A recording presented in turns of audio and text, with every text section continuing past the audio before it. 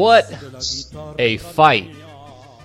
Oh, yeah. Putting aside everything that we could possibly talk about, and there's no shortage of things that we're going to talk about on this fight.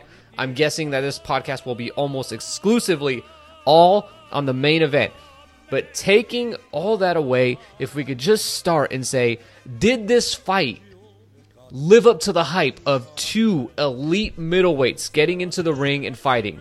What's your take? Did it live up to the hype?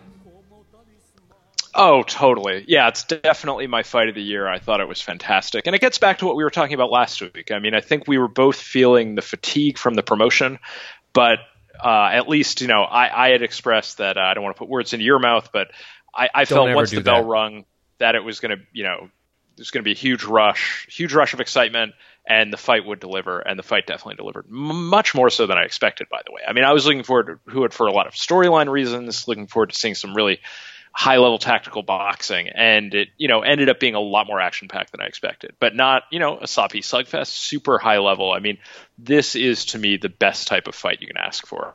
I loved it. Right. From the opening round, I'm sitting there, and already I can tell this is a great fight.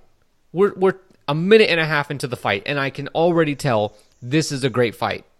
And the reason why is because when you get two guys in the ring and it's a great fight, most of the time what's actually happening is you're seeing a lot of punches get thrown and a lot of them land, which is a violent movie-style fight. And there's nothing wrong with that. We all like to watch a good tear-up every now and then. The Jose Ramirez versus Antonio Orozco, perfect example of a really good fight. But this is different. There's levels to the entertainment of a fight. And it's like comparing a Michael Bay movie, which is lots of car wrecks and explosions and violence. That would be the Jose Ramirez versus Antonio Orozco fight. Nothing wrong with that. But you're trying to compare that to The Godfather, which was Gennady Golovkin and Canelo Alvarez. Regardless of how you felt, there are some people that may not have liked the way The Godfather ended. That's fine. Or pick your favorite movie. But you can't deny that the trip to get there, the journey of the film, or in this case the fight, was excellent. I mean, from the first round, the pace was on a we just watched Spike O'Sullivan, David Lemieux, and Jaime Munguia. Like, they picked the right guys to really make Golovkin and Canelo look like absolute masters of the craft. And that's not to say that they aren't, because they are. But they looked like, it was like we were watching someone as skilled as Floyd fight himself. I mean, these guys look like masters. Just, you could see there's so many things happening, all the gears turning, all the traps that they were setting. It was like on another level. And just from that, it was already a great fight for me in the first round. Didn't matter how it ended. And there was action. Because it could have been a cagey fight, and there couldn't have been a lot of punches landed, and that happens sometimes. And it's still entertaining, but it also brought in the violence with the high skill. I mean, I think maybe Max Kellerman, and we'll get to Max Kellerman in a bit, but he brings up sometimes, and so does Lampley, the high level or high speed chess. What was the best part about the fight for you? What was the best part of the fight for me? I mean, boy, I already tried my hardest to put it over. Let me think. If I could distill it into a single thing, I mean, I want to get into and elaborate on some of the details of the tactics in the fight, but to me, Canelo almost came out like a mirror image of Golovkin. I mean, the way that he fought so surprised me, and went above my expectations, both in terms of the action that it delivered and in terms of his ability to perform at that level, because he really fought in a different style than we're used to seeing from him. He has a few different looks he brings into the ring, and I feel like it's been a while since we've seen this look from him, and I did not expect it from Golovkin. So that was welcome. I think also something else which was welcome, very, very frequently when you see rematches between high-level boxers, the there's less action because the fighters learn how to adjust and stay away from the power punches of their opponents. So invariably what that means then they're also backing off their offense because they want to avoid getting hit by that fire. And what you saw here and what you see in some really great series of fights, like the Pacquiao Marquez series or the Vasquez Marquez series, was you saw that each fighter felt in order to win, what they needed to do was not to dial back and be more defensively responsible. They needed to put their foot on the gas pedal and land more. And both of them did land more. I mean, I just say this as like, the Reddit highlight guy. A lot more to work with in this fight. In the first fight, you were sort of oohing and eyeing when a fight sort of glanced off a guy's head and, trying to attribute that to deliberate defense and not sloppy offense. And this time, tons of flush connects, so much creative offense from both guys, uppercuts, body shots. Golovkin actually did land some body shots this time around. That was fantastic. He landed some great right hands on Canelo. Yeah. Still, and we'll get into that. I mean, as far as how we feel the fight played out on the scorecards, but yeah. So not one thing that was a handful of things that I enjoyed about it. What about you? My favorite part, at least if we're talking about my favorite part of the fight, is and you kind of alluded to it, but the complete reversal of roles. It was almost like Canelo realized, if I'm going to beat this guy, I need to beat him at his own game. And I don't know that Golovkin had that same thought, because he could have made it a little more obvious. If Golovkin thought, well, I need to beat him off the back foot, I highly doubt that Golovkin thought that. It's possible, and I'm not going to say that he didn't. But that was just it was just so odd to see them reverse roles, and it made it really exciting to see if it was going to work. But let's get into the scoring now, because I think that's been the biggest conversation, the biggest point of contention about this fight. There's a lot of controversy surrounding the scoring. And the first question is it controversial at all? Is it at all? Yes, but not majorly so. And I definitely have a longer answer about that, which I can get into now, or if you want to swing back. No, go for it. Sure. So the way that I view it, I viewed it as, I gave it 8-4 Golovkin. I could definitely see it being closer to that, which was actually the same for those who remember from past podcasts. The first fight, I scored an 8-4 Golovkin, and I thought the closest that I could give it to Canelo was 6-6, if I wanted to give him the benefit of the doubt in swing rounds. But I felt 8-4 Golovkin was the right scorecard. This time around, I actually came up with exactly the same scorecard. And, judging, and I'll explain it this way. So that was my scorecard. And as someone, and I know you judge fights in person as well, just the round by round scoring, it's an imperfect process. Humans are fallible. There are no strict, fully objective criteria for scoring fights. It's not a mathematical process. You're watching it. You have rules that you're trying to judge against, but really it just comes down to your gut each round. Who do you think won? And, that's where I ended up. And if you looked at the average fan scorecards from the apps, which, usually result in excellent, when you crowdsource that, you usually get an excellent outcome. Those I usually trust more than any single journalist. And if you look at journalists scored it something like,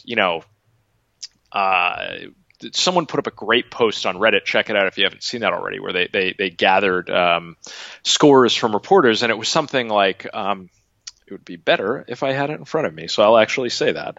It was 34 scored it for Golovkin, 2 scored it for Canelo, and 15 scored it a draw. So, if you look at the distribution of all those scores, you got to, most people, 2-1 scored it for Triple G. About, half as many people scored it as a draw, and very, very few ended up scoring it for Canelo. And the average fan scorecard did give it 8-3 with 1, or 7-3 with God, I'm messing that up. Anyway, it was 116-113. You had basically one draw round in there. So do I think it's unreasonable? No, because I think if you give every benefit of the doubt to Canelo, you can get to a draw scorecard, and that's on my card. And if someone else, I say, okay, you're allowed 3 judges for every fight. That's why you do that. You have 3 judges, and the idea is that the correct outcome will come out of that. So, how that's supposed to work is that what you might have seen was 1 for Golovkin or 2 for Golovkin, and maybe one draw, or two for Golovkin and one for Canelo. I mean, in terms of this distribution, the way that it would work was even more than that. Again, but, roughly speaking, it was like you'd see two for Golovkin, one a draw maybe, so you'd get a majority decision. That's what the media ended up with.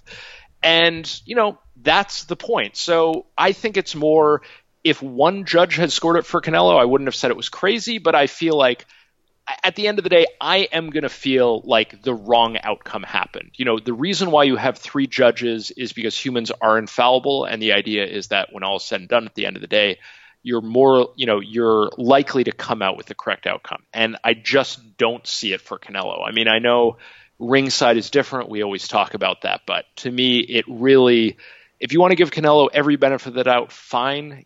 That's not crazy. But, even with the scores being close, it just doesn't feel right to me. And I think it's unfortunate for Golovkin. Well, I'll tell you why you're wrong now. You scored it wide for Golovkin. And I want to make this clear, really perfectly sparkling clear. I don't have a problem with people who scored it for Golovkin. None at all. Much like I have no problem for those of you who scored it for Canelo. Neither guy, and look, if you're upset about the decision, if you're upset that Canelo got 7-5, if you're upset that John is sitting here talking about 116 to 112 for Golovkin, what was he watching? You should be mad at yourself. Or sorry, not yourself. You should be mad at the fighters. If you wanted them to win, they should have made it more obvious. Golovkin could have not taken some rounds off that he took off.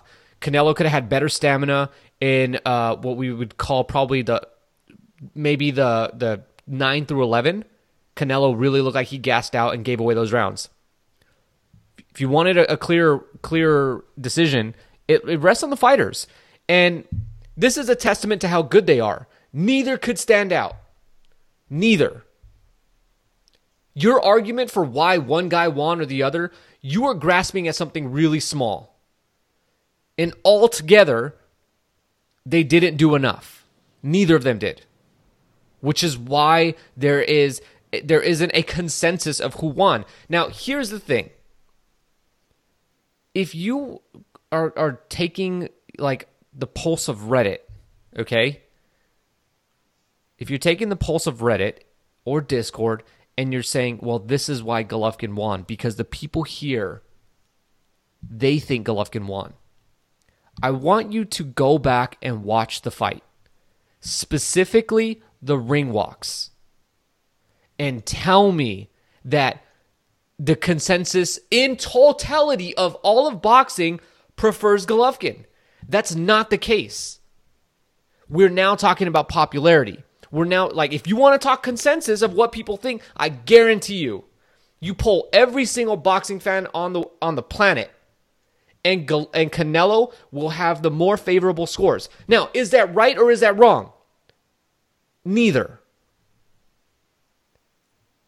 The reality is, this was a really close fight. I scored it a draw. And I don't have a problem with 7-5 for either guy. You can talk about, oh, well, if you give Canelo the benefit of every round. No. If that were the case, this fight would have been wider. Because there were about 5 swing rounds. And then each guy got a couple of for sure rounds. The other thing, you brought up, well, it's different when you score fights ringside. Yes, it is. And here's why.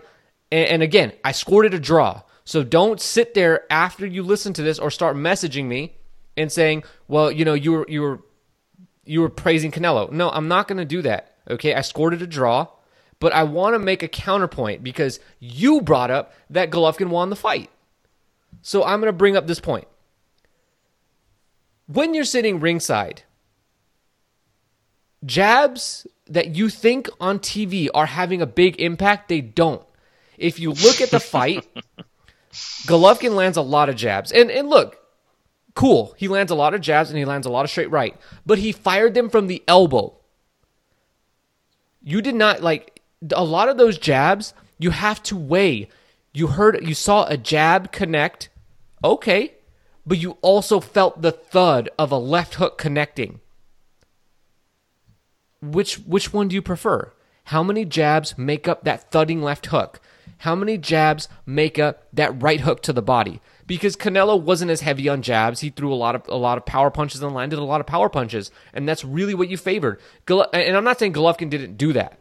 Don't make me out to be that person, because I'm not saying that. Golovkin landed power shots, and I'm with everyone. How the hell did not only Golovkin or Canelo stay on his feet, but how did Golovkin as well stay on his feet with some of the shots that they both got hit with? They're great fighters. That's the answer. But I'll wrap it up by saying this. I don't think it was controversy as defined in the dictionary is disagreement typically when prolonged, public, and heated. Okay, I agree with that. It's controversial, right? There is disagreement, and it's controversial in the actual sense of the word controversy. But here's where I'll draw the line and where I think it's stupid. There was no corruption. Corruption is dishonest or fraudulent. That's not what this fight was. This was a really close fight, and you can call it one way or the other. And that's what happened. Canelo got the benefit of 2 cards. It happens. They fight again. I guarantee the same thing happens. These guys are really close in skill. What do you want to respond to? Yeah, I think we don't need to belabor this point too much, and I don't need to repeat what I said before. I'll just close this topic by saying, I think the way that I think about this is a probability distribution. If you have a probability distribution, you have, a graph that looks like a bell curve, and what you're talking about is sort of, generally speaking, like where do you have 95% confidence, say, for example. So you're looking at, what is the 95% in the middle, and then you're talking about the 2.5% on either side. And, okay, there's a chance you could end up outside of that center section, but it's very, very unlikely. And, it starts to get with random chance infinitesimally small, even though that's, that you can end up if you have repeated, takes. So here, we have 3 judges. I think most people, I don't disagree with you, but again, that's where I get to the 3 judge example. If someone scores it for Canelo, fine, that's not crazy. If one of the judges scores it a draw, that's not crazy. But everyone outside of the official judges overwhelmingly scored the fight for Golovkin, and 0 out of the 3 in this. Yes, I can. It's very well gathered. It's about 2-1 for Golovkin. Then about, again, a third out of the sample scores at a draw. What is your source? They're talking about the media members gathered online and also the average fan scorecards. So the average fan scorecards, again, like I weigh that very highly, these crowdsourced fan scorecards. Whenever you look at them, I feel like whenever I rewatch fights, they generally end up being about right. And you can also see where people were close or far. Like round 10 was extremely far for Golovkin, and you get a sense of really what were the swing rounds and what were the, close rounds. So again, like round 12 kind of split evenly, like round 2 was a very, clear Canelo round. And you and I both know the media members are not unbiased. Come on now. Well, again, if you look at the whole sample and looking at the fan scorecards and, again, my point is 1 scorecard for Canelo, not crazy. 1 draw scorecard, not crazy. 0 out of the 3 being scored for Golovkin. It feels like they got the wrong guy. I'm not saying there's corruption, but it's just like it doesn't feel like the correct outcome. The reason you have 3 judges is to try to get to the correct outcome, and it just doesn't feel like that happened here. Well, here's the thing. That's like great.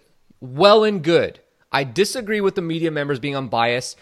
And if you write articles that are you putting over Golovkin, well, I bet that adds a little bit of bias. And you want that narrative after that you thought Golovkin won because you can keep getting those hits. You can keep going back to that well. If I don't think you're crazy enough to tell me that you don't think that doesn't happen. Because I'm pretty sure it does.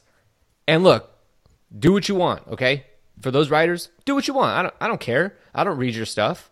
Most people, they want an echo chamber. They watch the media so that they can, have something to have arguments to steal so that they can make their friends look dumb, which is why most people don't watch First Take. So, I thought you would have liked that little dig at First Take. But sorry, I'm trying to research something. Sometimes, queuing up the next point, I miss your joke. Sorry about that. That's okay. But here's the thing, okay? I'm not even gonna respond to that anymore. I'm just gonna say, how do you reconcile the fact that Abel Sanchez, the trainer for Golovkin, is just taking the loss and saying, he's late in the fight, he's saying we're losing. In the 11th, he's saying we need this round. And then after the fight, everyone's gracious and said, hey, we lost. You're trying to tell me that the most biased person in the damn arena is accepting the loss? And based off of the lead-in, all the things that they said, based off of all of that, they are going to now admit defeat. That's look. I scored it a draw. And do I agree that Canelo won the fight?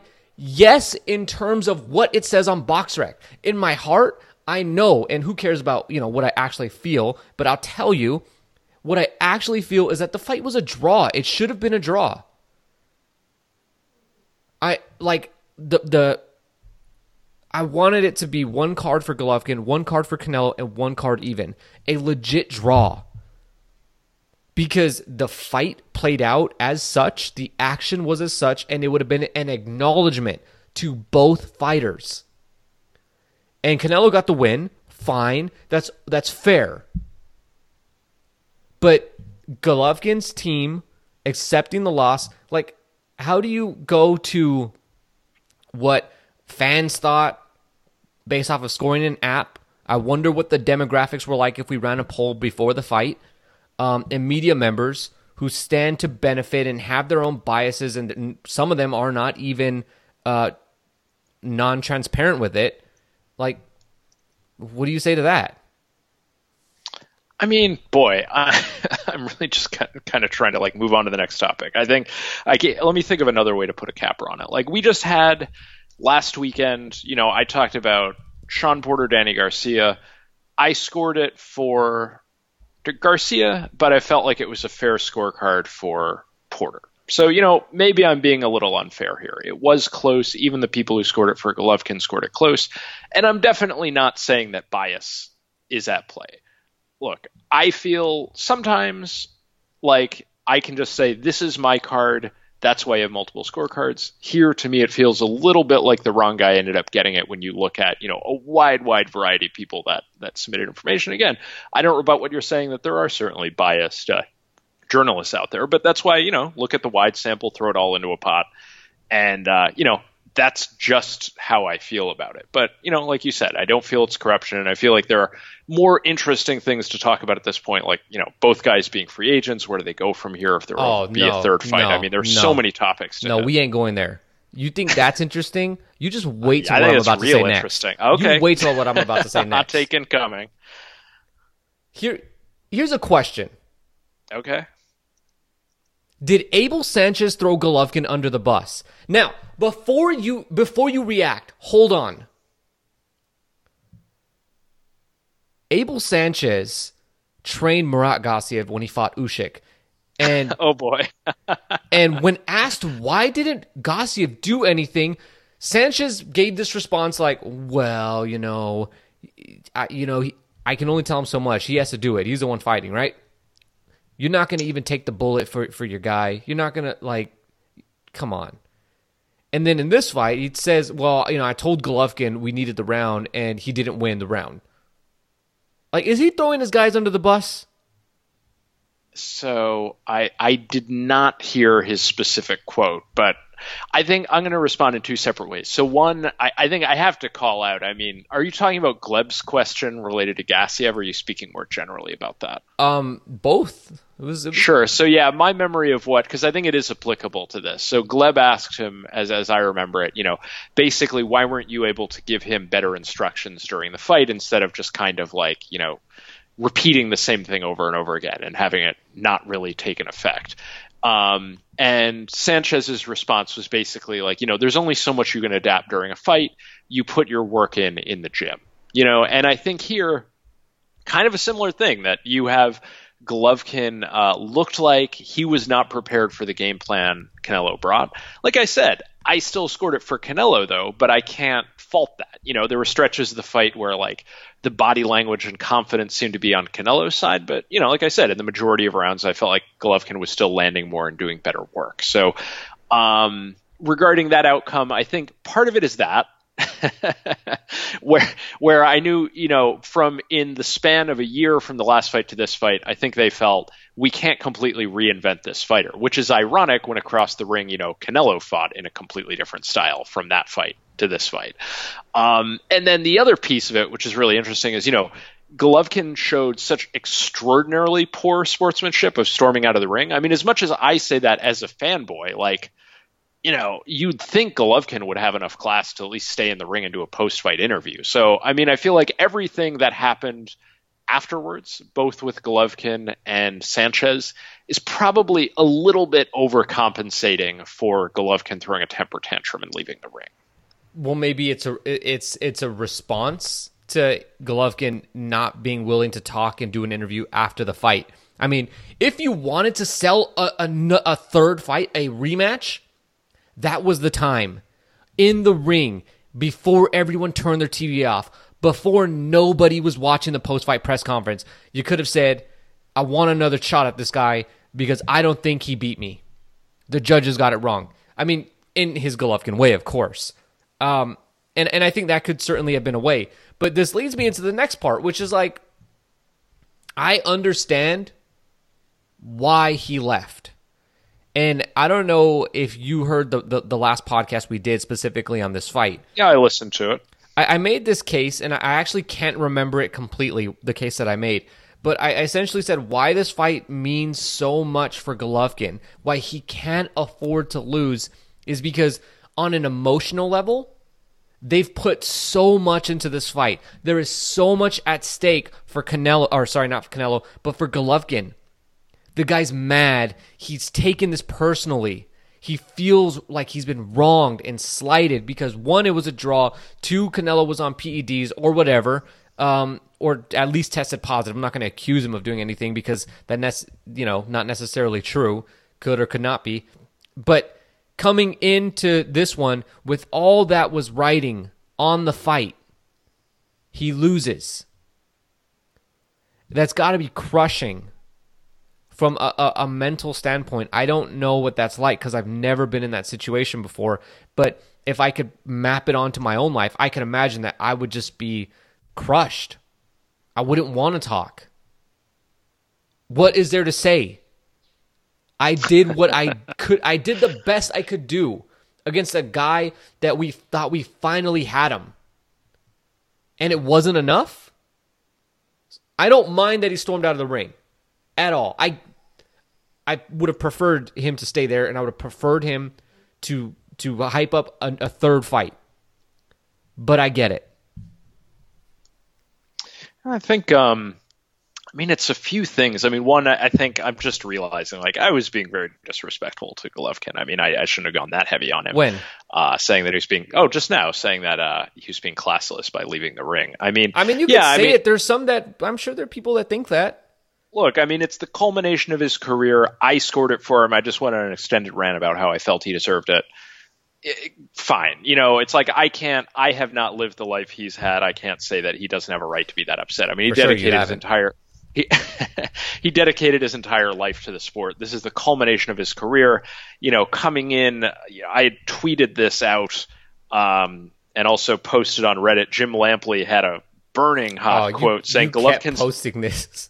Golovkin's entire career a failure if he loses to Canelo. I mean, I'm in several group chats with Tom, and I literally saw this probably 10 times yesterday, before and after the fight. No comment. Anyway, so look, he I get it. I mean, because there was a narrative building. It looks like he hasn't fought any. I mean, it really is. There is a tragedy to it, and I don't mean that as like, oh, it's tragic, like 9/11's tragic, but I mean tragic in the sense of like, just drama, where the narrative of his career that he was really unknown and hadn't fought anyone. He was at least to some extent avoided. I mean, I know there's some argument there about, rival networks and, why would the Charlos or Jacobs have fought him earlier if they're on different networks and blah, blah, blah. But, finally steps up, and without question, I mean, he was older. I mean, he's getting to the point where I think for almost every fighter you would say is past his physical prime. That's when he fights Jacobs, has a very close fight, could have gone the other way, fought Brook, demolished Brook ultimately, but kind of got embarrassed in the fight a little, got lit up for little stretches. Fought Canelo in the first fight, got a draw he probably deserved to win. And, that's the thing. I mean, if you're saying this is just how fortune, tips on the scale that, could have gone one way or the other, it's not a robbery, but it went to Canelo. I mean, as far as the narrative arc of his career, I mean, that's where it feels tragic because, he got to a point where, we don't know how good he ever could have been, but he's at least diminished in some way. And now, he had these close fights, and the first fight I felt he clearly deserved to win, got that draw. Second fight, I thought again he deserved to win, and loses a close decision. Again, neither are highway robbery. I don't think there's corruption at play, but it just, you have to feel for him. I mean, it kind of sucks because, again, he doesn't have a signature win. His two biggest fights by far, really the only two super significant fights of his career, are a draw and a loss on the record book. We talked about this a lot last week with Danny Garcia and Sean Porter. I mean, fans talk now about how close it is, but a year from now, it's a win and a loss. That's what's shown on both of their records. And, Golovkin, this might be the end. I mean, you could see him retiring at this point. I mean, I think he'd be steal my points for later. All right, let's get into it now. Let's do. Did you have any response to me, or do you want to get straight into Golovkin retirement talk? Well, this will lead into it. So, sure. I have one thought that I've heard from people, and I don't know that it's true or not, but I'd like to at least provide a counterpoint, and that is whether or not Golovkin is old, over the hill, etc., out of his prime. That might be true, but I don't know 100%, because if you look at the wear and tear on Golovkin, it's not much. I mean, he didn't start getting hit in fights till he fought Jacobs. Prior to that point, he really rarely got hit because he was in there with guys that were too scared to punch back. So if Golovkin's out of his prime, that was a pretty short stretch of him actually being able to compete in high-level fights. His run on HBO didn't start until he was close to 30 years old. I think at this point, how I'll know Golovkin's leaving or not in his prime anymore is the same thing that happened with Sergio Martinez, is that his body will fail him. I think Golovkin's skills are such that he'll be able to be competitive with basically all the better guys at middleweight until he starts to break down. The Golovkin that we saw last night was I don't think he was much different than any version of Golovkin we've seen. The thing is, it's funny. Power seems to go away when you fight guys who are really good. Speed starts to diminish when you fight against guys that are really good. It's like, I don't know that that's a major criticism on Golovkin. And I don't know if it's a major criticism on Canelo. Like, we're not going to sit here and say, well, Canelo doesn't have any power because he couldn't hurt Floyd Mayweather. No, it's just that power that knocked out Josecito Lopez ain't that good when you're fighting against a guy who's taken bigger shots than you can throw and did fine with them. So I'm not confident in Golovkin, like it being doom and gloom for Golovkin in the sense that, oh, he's no longer good. I think if there's reason to be doom and gloom. It's from the mental aspect of that fight going forward. But let's get into the next part. What is next for Golovkin? And, I was talking with people after the fight, and here's, like, the general consensus is that one of them, and Tom, you may fall in one of these camps, one of them has a pretty grim outlook. And if that, like, do you think one of them has a kind of a grim outlook? Boy, I would never frame it in that way at all. So, look, Golovkin made huge amounts of money from the first fight, huge amounts of money from this fight.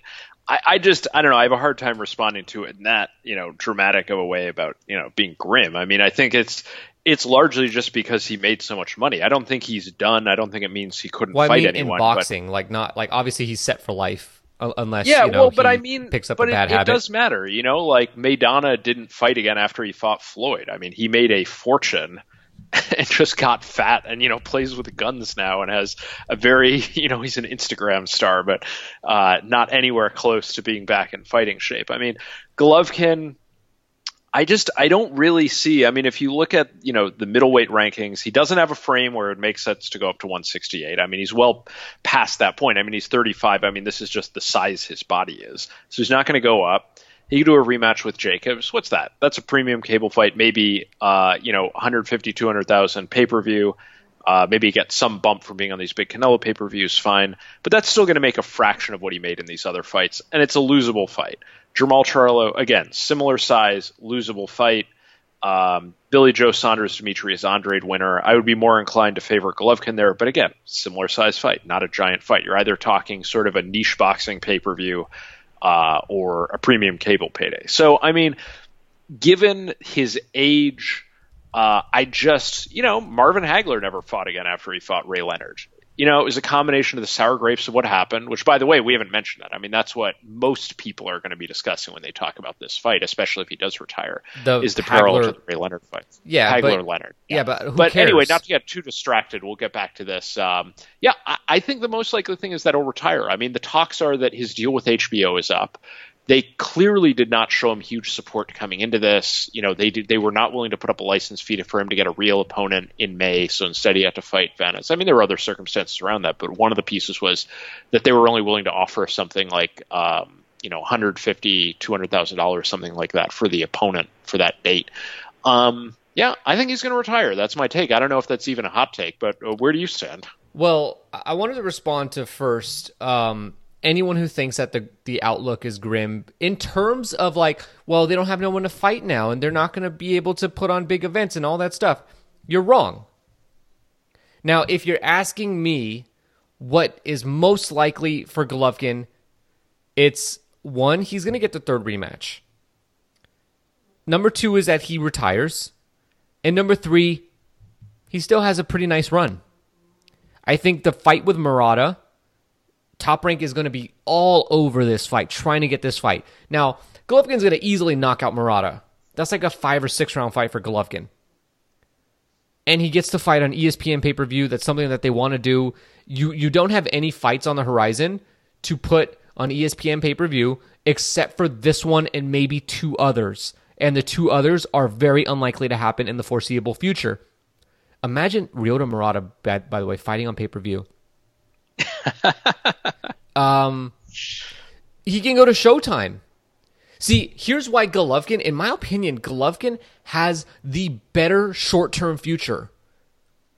With Canelo has youth. And therefore, he has time to let other options rise to create a big event. He doesn't need to rush into anything. Golovkin has now, this year, and maybe next year. And if he gets there, maybe the next year. It all depends on how he does. He's basically Tom Brady right now, except without 5 Super Bowls. He, I guess, doesn't even have 1. But the point I'm making is that Golovkin is going to be forced to take these fights, like Charlo, like a rematch with Jacobs, like the winner of Andrade versus Saunders. He's not going to sit around and wait for Jaime Munguia to become the second biggest pay-per-view star. That's not going to happen. There's no time for that. But you know what? The iron is hot. Golovkin has previously sold enough pay-per-view buys to get about $10 million.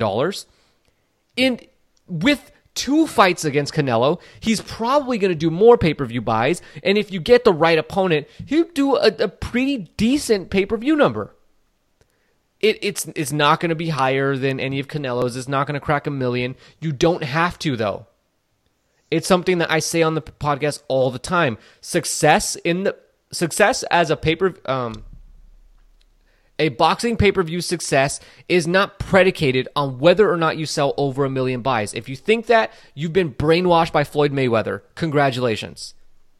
175 is still respectable. You still make enough money. Look at Andre Ward. Look at the guys who fought on pay-per-view and then just go invisible. Marcos Maidana, a perfect one that you brought up. You make a few $1 million and it's like, hey, I'm set for life. And for most of us, okay, except for you, Tom, but most normal people, you think to yourself, if I had $1 million, I'd be pretty much set for life. I'd never, I'd still work and, all this stuff, but that would be enough in the bank to keep you comfortable for the rest of your life. Tom, I know if you woke up tomorrow with $1 million, you'd probably kill yourself. But look, there's normal people on the planet. It's a very complicated premise you're laying out, but yeah, anyway, continue. Well, I want you only to respond to the things that I've said directly to you. So anyway, what I'm saying is that I like Golovkin's short-term future. Obviously, Canelo, as a younger guy, got many years ahead of him. A lot of pay-per-views that you're going to buy, specifically you, Tom. But Golovkin's short-term future is packed with names that you recognize. Should he continue fighting? It's all based on that. And you actually said, stole my I literally wrote it down, stole what I said, that it's likely he retires. Well, so I appreciate that you took the counterpoint, but yeah, that seems like the most likely thing. Should we go on to? I mean, I will speak to what you said for a second. Could I see a chance of big thing? I think he either didn't mention or sort of glossed over that both Canelo and Golovkin, it was announced this week, are free agents after this fight. I had never heard that prior to about 2 days before the fight, and then it was all over boxing Twitter, confirmed by real reporters. So that, to me, is just crazy. I hadn't known that at all, and I can't imagine either fighter has a reason to resign. But yeah, regarding Golovkin, yes, is there business to be made? Are there millions of dollars to be made if he, ended up signing a deal with ESPN and they heavily invested in him and wanted to rebuild him? Same thing on the PBC side, although I feel like just alliance-wise, he'd be less likely to be with PBC. Yeah, there's money to be made there. I feel like it's more likely he's going to retire, and yeah, we can move on. Should we talk about Canelo now? No, because I want to lay out this alternate timeline. Okay. There's a couple of ways we can play this out, but they all end the same way. He could sign with PBC. He could sign with ESPN. He could sign with Perform Group, which is DAZN, Eddie Hearn. And let's say he gets a Jacobs or he gets a Charlo or he fights. Well, this isn't going to happen on Top Rank side of the things, but he fights on DAZN. He fights on Showtime pay-per-view or Fox pay-per-view or whatever, and he loses to Charlo or he loses to Jacobs. And let's say this one is actually a little more conclusive than his loss to Canelo. Maybe he's clearly lost a step. What then becomes the legacy for Golovkin? How does he get remembered? Because I want to make this case. Great fighters who we remember almost always move up in weight. They climb the ladder of boxing. They take titles in multiple weight classes. Now, this isn't 100%. But if you look at the greats, if I asked you to name some great fighters, you would most likely pick guys Manny Pacquiao, Floyd Mayweather, Oscar De La Hoya, Roy Jones Jr. These guys Julio Cesar Chavez. They not the junior. Just want to make that clear. They all went up in weight. Golovkin's fought his entire career at 160. Assuming he doesn't beat Jacobs or Charlo in a rematch, his biggest win was against Danny Jacobs. And Jacobs again, will be a guy that isn't remembered unless he does something pretty spectacular going forward. What then? Well, right. And it's, remembered as being an extremely close win. So what then becomes, I mean, here's the thing. I'm like, I'm trying to put myself. Are you saying that Jim Lampley is correct? No, I don't know what Lampley said. What did he say? Oh, the image meme I kept posting. Oh God, that if Golovkin loses, his entire career is a failure. That's what you're saying. That's what Lampley said. I look as being sentimental about it, being somebody who enjoys watching Golovkin fight, being someone who always watches Golovkin fight. I would hate that. I really would. I do not want to, in 10 years, listen to some little stupid idiot, 19-year-old, 20-year-old kid talking about boxing, telling me that Gennady Golovkin was or meant nothing in the history of boxing, that he was not a great fighter, that he accomplished nothing. I would hate to be in that conversation. But also, I might have to give it some merit, and I'd hate to do that. But that could be, that literally could be the fate of Golovkin. And again, I don't want you to think that I'm saying that, but I'm agreeing. Like, if you really look objectively and you look at how we judge boxing, and I'm sure Lampley laid out a pretty good case if he said that, that could be his future. But I'm sure that there are guys that we could have said that about 10 years ago that would have been like, oh no, Jermaine Taylor is an all-time great. He beat Bernard Hopkins, blah, blah, blah. Have you heard about Jermaine Taylor today? I mean, Dmitry Pirog. Who's going to remember Pirog? He beat Danny Jacobs. Like, we're not going to talk about Pirog in 10 years. That actually perfectly dovetails into what I'm chomping at the bit to say here. Can I jump in, or do you have more? God, Max Kellerman had a great comment on the pay-per-view, and he aired a sentiment that I've said and thought numerous times. And so to paraphrase here, something he was talking about how actually I'm going to come in a slightly different way. Okay, so it's like the biggest footprint on the internet related to boxing. Like, we're talking about the entire sport of boxing on the internet is first Muhammad Ali, and his whole legacy. And second after that is Mike Tyson highlights. It's not Mike Tyson highlights in championship fights. It's Mike Tyson annihilating, coal miners who were like 2-5 early on in his career. That is the biggest that's, I've said this before, and I'm being honest when I say this. That is what got me into boxing. In the early days of video on the internet, was watching Mike Tyson blow out no-hopers. And, that's still, if you look at the clips that really go viral on Reddit, it's, there are some modern ones that are popular, but a lot of his old Mike Tyson highlights. And talking about Golovkin, Kellerman raised a great point, which was, if you look at how is Golovkin going to be remembered, and they really were almost writing an epitaph, a eulogy for his career before the fight even happened, and saying, look, he does not have signature wins.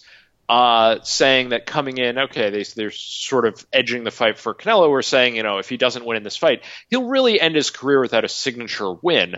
But you'll have a record of these memories that boxing fans will never forget. And they used examples, and they used the Curtis Stevens knockout, where Curtis Stevens made that crazy face, or him getting hit flush and then landing a counter right back, knocking his opponent out. All of these memorable highlights, and that really is the thing. I mean, with this loss, and let me just say one more thing with this. This week, I posted a bunch of highlight clips, and I'll just go through some of these numbers. Danny Garcia counter Sean Porter. That was about 40,000 views. Canelo evading Golovkin. It was an evasion. He evaded and countered. That did 90,000 views.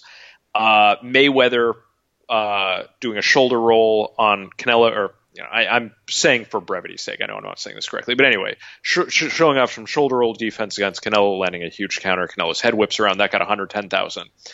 So all those are, between 40 and 100,000 views roughly. The clip that we've all seen as boxing fans a billion times of Golovkin knocking out Curtis Stevens did 2.4 million views this week. That was the clip. It wasn't championship level boxing. It wasn't what we considered modern star power. It was that. It was a crossover moment, and people remember that. And I just, I think it's just a thing to say with this, no matter what. And, you think about what Jim Lampley said, really what that means is not Golovkin's reputation will drop to zero. It means that, okay, maybe you're saying the consensus opinion among boxing fans, the consensus opinion in boxing history. Without question, though, Golovkin will live on. I mean, he has a legacy. It's a little dubious if you're talking in terms of just purely those knockouts against, really nothing level opponents. But people will remember that. I mean, again, people remember Mike Tyson more than anything else for those crazy knockouts. I mean, yes, he became the world champion and all of these other things, but that's really his enduring legacy. If, you search on any site and search by, what are the top hits for Mike Tyson, it's not his championship fights. It's those early fights and those crazy highlights. Anyway, that's just my comment. His reputation will not drop to zero. His reputation in boxing history, yes, tremendously diminished. And that's a shame, especially if, either of these Canelo fights could have gone to him. And then, he has his signature wins. But again, he will be remembered. Arturo Gatti is remembered, not for his the quality of his wins, but for the drama of his fights. Well, sure. I mean, anyway, back to you. Here's the thing. I'm gonna make this real short and sweet. Let's go back about 8 or 9 years ago. Do you know what? If we ran those numbers, do you know what would probably be the most watched YouTube videos? I'm curious to see, because I heard you had an answer ready. So yeah, what Lucian do you think? Bute knockouts. Oh God, is Golovkin's reputation fallen that far? Well, no, Bute, I'm not he saying got that... sent to hell by Carl Froch. I mean, right. He lost his big fight, but he got sent to hell. Right. Golovkin, lost on the scorecards. I don't think it's going to be that level of just erasing his legacy. No, I don't. I'm not making the comparison between the two. I'm just saying that you measuring traffic and determining legacy, I don't think there's a correlation there. I think we live in an age now where certain content that is consumable and is GIF worthy, that gets remembered. But yeah, okay, could all those people name Golovkin? Yeah, no. Right. So, I mean, we've all seen UFC clips. I can't tell you who the UFC people are, but they're easily consumable content. And stupider things become popular on GiphyCat or whatever the service is that you like to use, or YouTube, whatever you want. Okay, I just don't think that's an apples to apples thing. And I think I made my case clear that I think Golovkin gets remembered. I think his legacy is intact. I just think that he's at risk of having it diminished more than what it really is. But the good thing about Golovkin is that he hasn't been knocked out yet. He hasn't been truly just outclassed. But here's another thing. If you want to make the GIF argument, okay? If you look at the shots that you could make GIFs from this fight and the one before, it heavily favors Canelo. And that's due to the style that Canelo fights in. He has the crisper, the cleaner counters with power shots. Golovkin's mostly landing jabs. That's not to say Golovkin doesn't land big shots, but it outweighs what Canelo's shots outweigh Golovkin's. Yeah, I was just going to say, actually, I would counter that regarding this fight. I'm the highlight guy. I'm making highlights today. It's actually Canelo. It's actually Golovkin. Golovkin landed tons of great shots in this fight. Credit to Canelo's beard, but look, I realize this is kind of a silly point. I'm not saying this matters more than his legacy among real boxing commentators in boxing history and all that, but I think he will be remembered, though. I don't think he's just going to disappear. I think fans are going to remember buying pay-per-views and buying fights for Golovkin. He still very much still has his fan base. I don't think those people are going to disappear. All the people that were raging today, I think similar to Kovalev. Kovalev has fallen further than Golovkin has at this point, but He still has fans. People are still going to remember him. People are still going to look back 5 years from now and remember that they had fun watching his fights, the people who are big fans of him. Anyway, I think I'm sort of ready to move on from this little bit. Do you have any response? Or I don't know. I definitely would be interested to talk about Canelo's future. No, Canelo's future, I think, is pretty simple. And everything rests, and I want to bring up the Munguia fight first. You can get where I'm going with this. The Munguia fight was predictable. I think Munguia showed a lot of flaws against Liam Smith. None of them have been fixed. None of them. Absolutely. And Canelo's future lies with Munguia. And if I'm promoting Munguia, I am not stupid, and neither are you, listener, who's listening to this thinking, oh, you're going to feed Munguia, a 21-year-old kid, to Canelo? Yeah. His team will. How do I know this? How do I know that Munguia is going to become another tale in boxing where they rushed him into a fight too big when he still had lots of flaws against a really highly skilled fighter, and he's never the same? How do I know this? They offered him up to fight Golovkin on short notice. What kind of team does that? Do you think that they would have offered Spence up when Spence was 10-0 or whatever, or, at the same point in his career? They didn't even offer Hughie Fury up to Wilder. And Hughie might have given Wilder a tough fight until Wilder landed a big shot, and then it would have been over. But if you just logically, if you have something that you know is going to grow into something, let's say, Tom, money's your thing. Let's say you had a small sum of money that you were trying to grow into something. You wouldn't just go and put it on a horse. Okay? But the fact that they wanted to push Munguia to fight Golovkin, who would have killed Munguia, that would have been a short fight. They're going to rush him into the fight with Canelo. It may not be in December. It may not even be in May. It may be next September. Fine. But if it's within the next year, it's too soon. Because Munguia could get better, actually better as a boxer, but also more popular. And you can grow that pay-per-view fight. And I think that's the right thing to do. I think Canelo could conceivably, for the next year, fight guys that are okay level, mid-tier middleweights. The thing is, at this time in middleweight, I think there are a lot of guys that are closer to being A level than they are to being C level. You have or unless he's fighting guys coming off of a loss, but Jacobson Derevianchenko winner is close to being is in the top 5.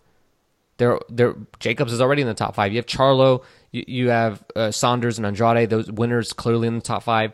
I think there's a lot of opponents that in the short term are tough fights. And then there's Munguia, who has to move up in weight. And I think the plan is Munguia, for Canelo's sake, the sooner the better. He beats him, easy fight. You let him grow into something, also easy fight, and you get money. But I don't really... I guess he's going to fight Lemieux next since he's the mandatory. And since Lemieux knocked Spike out in one round, I see that as being a pretty easy sell. You know how people get when someone's coming off of a knockout win, especially one like that. But that's what I see for his future. Do you see it differently? Yeah. Well, first off, again, point we're kind of glossing over here, which is pretty big, is that he's now a free agent. So, I brought up the opponents. Just obviously, I'm assuming that he can fight wherever he wants, and he can now because he's actually a free agent. Right. But anyway. So my thought is, at this point, it would be most likely and make the most sense for him to walk away. I think you could still see him doing the Lemieux fight. That seems like a no-brainer. I think people wouldn't give him too much shit for that. He's now fought Golovkin twice, and especially if Golovkin retires, there won't be any pressure for a third fight. So I think he could do that without getting a lot of shit for it.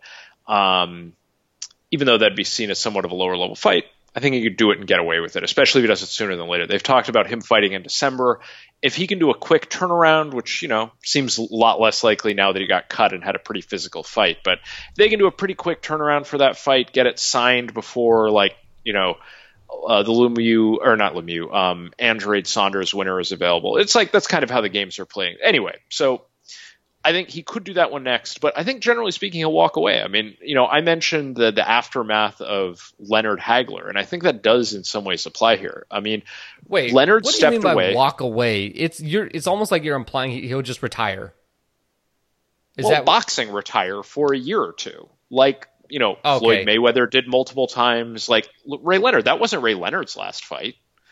Yeah, but he just also stepped had a away detached retina, and could have went blind. But your Floyd point again, is actually he did that better. Multiple points. So at certain times, look, if you're by far the biggest draw in the sport, and there is, which he is. I mean, Joshua sells a lot of tickets in number, but I mean, Canelo is by far the biggest money earner. Don't tell Max that. Max says that he said on the I heard broadcast, that. Anthony I Joshua is the thought biggest star in the sport, but can't convince people to pay more than can't pull together more than 13 million from 90,000 people. Look, that's his first take argument. I'm not going to get into that. Joshua is a big star too. We don't really need to get into a pissing contest who's number one anyway. Canelo is by far the biggest star in his, area of potential fights. He's not a guy who, again, talked about Golovkin. He's not a guy who naturally can move up to 168. He's already very short for 160 or even 154, really. So, yeah, I could definitely see him walking away. I mean, I don't see it benefiting him. Look, if he fought Charlo, that would do good money on pay-per-view, but it would be primarily because of Canelo. He could also step away and wait for Charlo to fight Jacobs, to fight the Saunders Andrade winner. I mean, those are all undefeated fighters, not Jacobs, but the rest. And, people are going to emerge from that. So, it's really a matter of, does he want to sell, around 1 million-ish pay-per-views for those guys in what, I'll just say very bluntly, view as toss-up fights. I mean, the big difference in a Floyd Mayweather here is Floyd Mayweather was clearly the number one pound for pound number one, and not in terms of fanboy arguments, but just in terms of, there's no one you could throw in the ring with him. Sense. Yeah, I mean, there's no one you could throw in the ring with him that was reasonably going to be thought to beat him. It's like they put Marquez in with him, he beat him up. There's a big size advantage, but again, there was no one around his area that was conceivably going to beat him. I mean, Mayweather put on an absolute showcase against Canelo. I rewatched the fight this weekend, and I forgot how dominant it was. I mean, I remember Fred Garvin mentioning that last year, leading up to the Canelo fight, and McGregor when they were both had fights looming, and I sort of forgot when you watch that fight. I mean, it was really so dominant. Canelo is short for 160. He just had 2 fights he arguably lost. He also arguably lost to Erislandy Lara, had a bunch of other close fights in his career. He's not a prohibitive number one guy, which, by the way, is why some of these pay-per-views will sell, because they're viewed as being competitive. But I don't see him ever fighting Jermall Charlo in the current climate. He just doesn't bring enough money, and it's too losable of a fight. Same thing for Jacobs. I think slightly less so for Andrade Saunders, but again, that's even less of a draw, at least in the United States, on pay-per-view.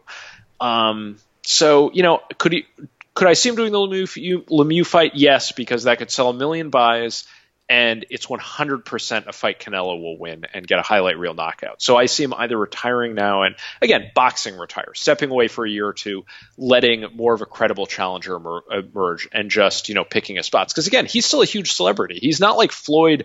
Floyd had that, domestic abuse charge on his record, or whatever the specific offense was. I don't remember what it was specifically in terms of the criminal code. But, you remember. I don't. But anyway, it was bad, and as a result of that, Floyd doesn't get sponsorships for most companies. I mean, Canelo is one of, or the biggest star in Mexico. He's one of the biggest stars in Mexico. I'll just frame it that way. He's a huge pay-per-view draw in the United States, and he can have huge sponsorships in the United States. I mean, any company that wants to curry favor with Hispanic American demographics, I mean, he'll be able to reap huge amounts of money in sponsorships. I mean, he has other stuff going on. I view it as so likely that he will retire at this point, as opposed to, again, fighting. I mean, it's just, why would he fight Jermall Charlo now instead of 2 years from now? Well, it makes no sense. And same thing with all of these other guys. Anyway, I've spoken for a long time. I want to address something. Sponsorships, only jabronis have sponsorships. Floyd, like the way he did, like the Heyman model. What is the Heyman model? We do this on a per fight basis, and we're going to negotiate for as much money as possible every single time. That's why Floyd didn't have sponsorships. Every single time it's like, well, how much are you going to pay me this time? Well, I'm fighting Manny Pacquiao. How much are you going to pay me this time? Not no set amount. This isn't no Reebok contract. This isn't no Under Armour contract. It's like, no, you're not going to get me while I'm low and pay me these peasant wages, shout out Tom, for the next 6 fights. Can I jump in here and pivot you a little bit, redirect this a little bit? So I think I totally agree with you, and that's what makes sense for him. But I think from at least the quotes that I've read from De La Hoya this week, he is definitely saying he wants to keep the Canelo train rolling. Now, the question is, when you're talking about him being a free agent, are we speaking of free agent in terms of network? Or are we going to add in terms of promoter as well? Because from my standpoint, Golden Boy at this point is basically dead weight for him. I mean, reports were that he wasn't happy with the way negotiations went for this fight. And if he steps away, I can't imagine why he would benefit from taking Golden Boy with him. I mean, if he steps away for a year or two, that's plenty of time to get a new alliance with a promoter, work out some type of deal like with what Floyd had, where, the promoter just gets $1.5 million, something like that for a fight, flat fee. And, to promote his fights going forward. I understand why Golden Boy wants it, because without Canelo, they have absolutely nothing. They have no sway pull with any network. Yeah, well, right. And they arguably aren't already when you look at the amount of money from the financials we saw from some of these lawsuits. I mean, they are not bringing in a huge amount of money, and they had to pay Canelo a huge signing bonus. So, I mean, yeah, I think there's every indication they're still in the red on Canelo. I guess pun not intended, but yeah. So do you think he'll stay with Golden Boy? I'll tell you what I think he should do, and then I'll tell you what I think he will do. What I think he should do is there are 2 options here, and you brought up one, which is a pretty nice option. That's to take a year off. I don't think he should. I think he should maintain the May 4th date next year, as well as the September date. Which would mean he fights 2 times again in the next 12 months. I think he should do that. But if he were to take a year off and maybe just come back next September, here's what he should do. Use that time to create your own promotional company. Use that time to get licensed in Las Vegas. Use that time to, if you're going to put yourself at risk, if you're bringing all the money to the table, make sure you're getting all the profit. Make sure you're the one who's cutting Golden Boy a check if you want to include them in everything. You don't have to. I mean, think about this, okay? 12 months from now, he fights Jermall Charlo. He goes to, again, this is making a lot of assumptions that Canelo's this business savvy or that he has somebody that's going to do this. But going to PBC and saying, we're going to promote the whole event. We want a piece of every single fight. You usually bring in TGB, you usually have or Warriors Boxing or Ringstar. We want none of that. It's Canelo Promotions and Canelo Promotions only. We have our guys we want on the card, and we have me in the main event. We'll give you a few slots, but we want to promote everything here. This takes Canelo, turns Canelo from just being one of the biggest pay-per-view star in boxing right now, but he's the biggest pay-per-view star at a lower level than he would be if he did that. Because part of what made Floyd so popular is not that he talked and his charisma and blah, blah, blah, we can go on, but it's the fact that he also had the status of being the money man. That gets attention too. It builds up an agreement or a consensus in just the world of sports that Floyd is the top at every single thing. And therefore, he's worth paying attention to. And so, I think Canelo could build himself into that. And it would be amazing because the guy can't even speak English. Or he can speak English, but refuses to. Golden Boy, I think, needs to be cut out. I think if Golden Boy has it their way, they'll have him fight again in December against Lemieux. And sure, Canelo will beat him. But, does Canelo really need to fight 3 times a year or which is the timeline that they would have him on if Golden Boy had it their way, their May, September, December. Does he really need to? I don't think so. Yeah, I agree. Boy, it's funny to say this, but are we ready to move on from Canelo Golovkin, or do you have any more areas to look at? Who do you think? How should I ask this question? Who do you think will take the tougher opponent in their next fight? It's hard to keep answering this because it's like I think Golovkin will retire and Canelo will take time off, so it's like it's kind of a moot point. But Canelo, because I see Golovkin either not fighting or fighting sort of like a showcase fight in Kazakhstan or something. Oh my God, I can't imagine that. We should move on. Jaime Munguia versus Brandon Cook. Is there anything you want to say? I touched on it a little bit. I don't think there's really anything to say about this fight. I wasn't impressed with Munguia. Brandon Cook looked like he just did not look like he should have been fighting on pay-per-view. Yeah, I have a pretty concise take here. I think what I said for when Munguia fought Beefy Smith, that what that fight was when you have a guy who's about the lower half of the top 10 in the division fighting the guy who's about 15 in the division. That's what that looks like. What you have in this fight is a guy who's still in the bottom half of the top 10 fighting a guy who's about 50 in the division. I don't think Munguia's in the bottom 10 at 154. We talked about this before. Where do you have him? Let's see. Probably put him. He'd be about 5 or 6. I think that's generous. We just haven't seen him in with enough. We haven't seen him in with a guy who's close to the level of like Austin Trout, for instance. At least I would judge Trout to be much better than Beefy Smith. So, I think to me he still has more to do to show that. He just has, it's so that's why, it was crazy coming in to the Saddam Ali fight, even when he was proposed to fight Golovkin. He just had absolutely nothing on his resume. Usually when you have a guy come from absolute nowhere, he can't perform. And, he was able to perform at the level to knock out a chinny welterweight, and he was able to perform at the level of having a competitive win against Beefy Smith, domestic level UK guy. But I don't know. I don't really know how much credit we're supposed to give him for those wins. So anyway, yeah, Cook came in ranked about number 50 in BoxRec. I didn't just pull that out of the sky.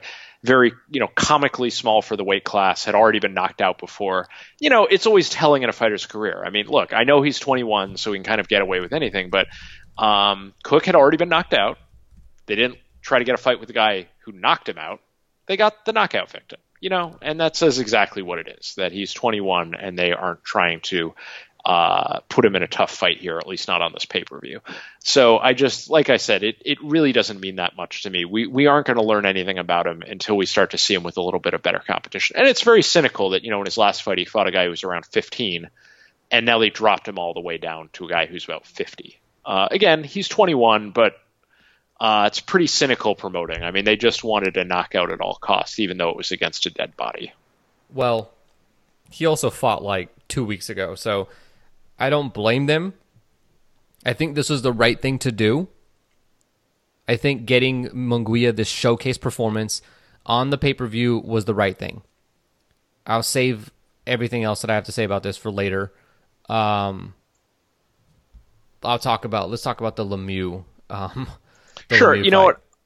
I'm going to bring up a point and I'll relate it to both of these fights, actually. So something we've talked about a lot on here and I've talked about a lot, and I'm going to go a little bit into the weeds, but I'll make it worth it. So a big difference between the PBC situation in general and like Top Rank and some of these other guys is they have such a deeper stable. So generally what you're going to get when you have, say, like Sean Porter versus Danny Garcia is a more competitive fight. That's not true all the time, but they have a deep enough stable that they have the ability to match their top guys with other people. Even like Errol Spence versus Lamont Peterson, not super competitive, but, it's like you can't punish Spence for being that good. Lamont Peterson has given tough fights to a lot of guys, has beaten a lot of guys, arguably beat Danny Garcia. That was a good fight for Spence to take compared to Top Rank.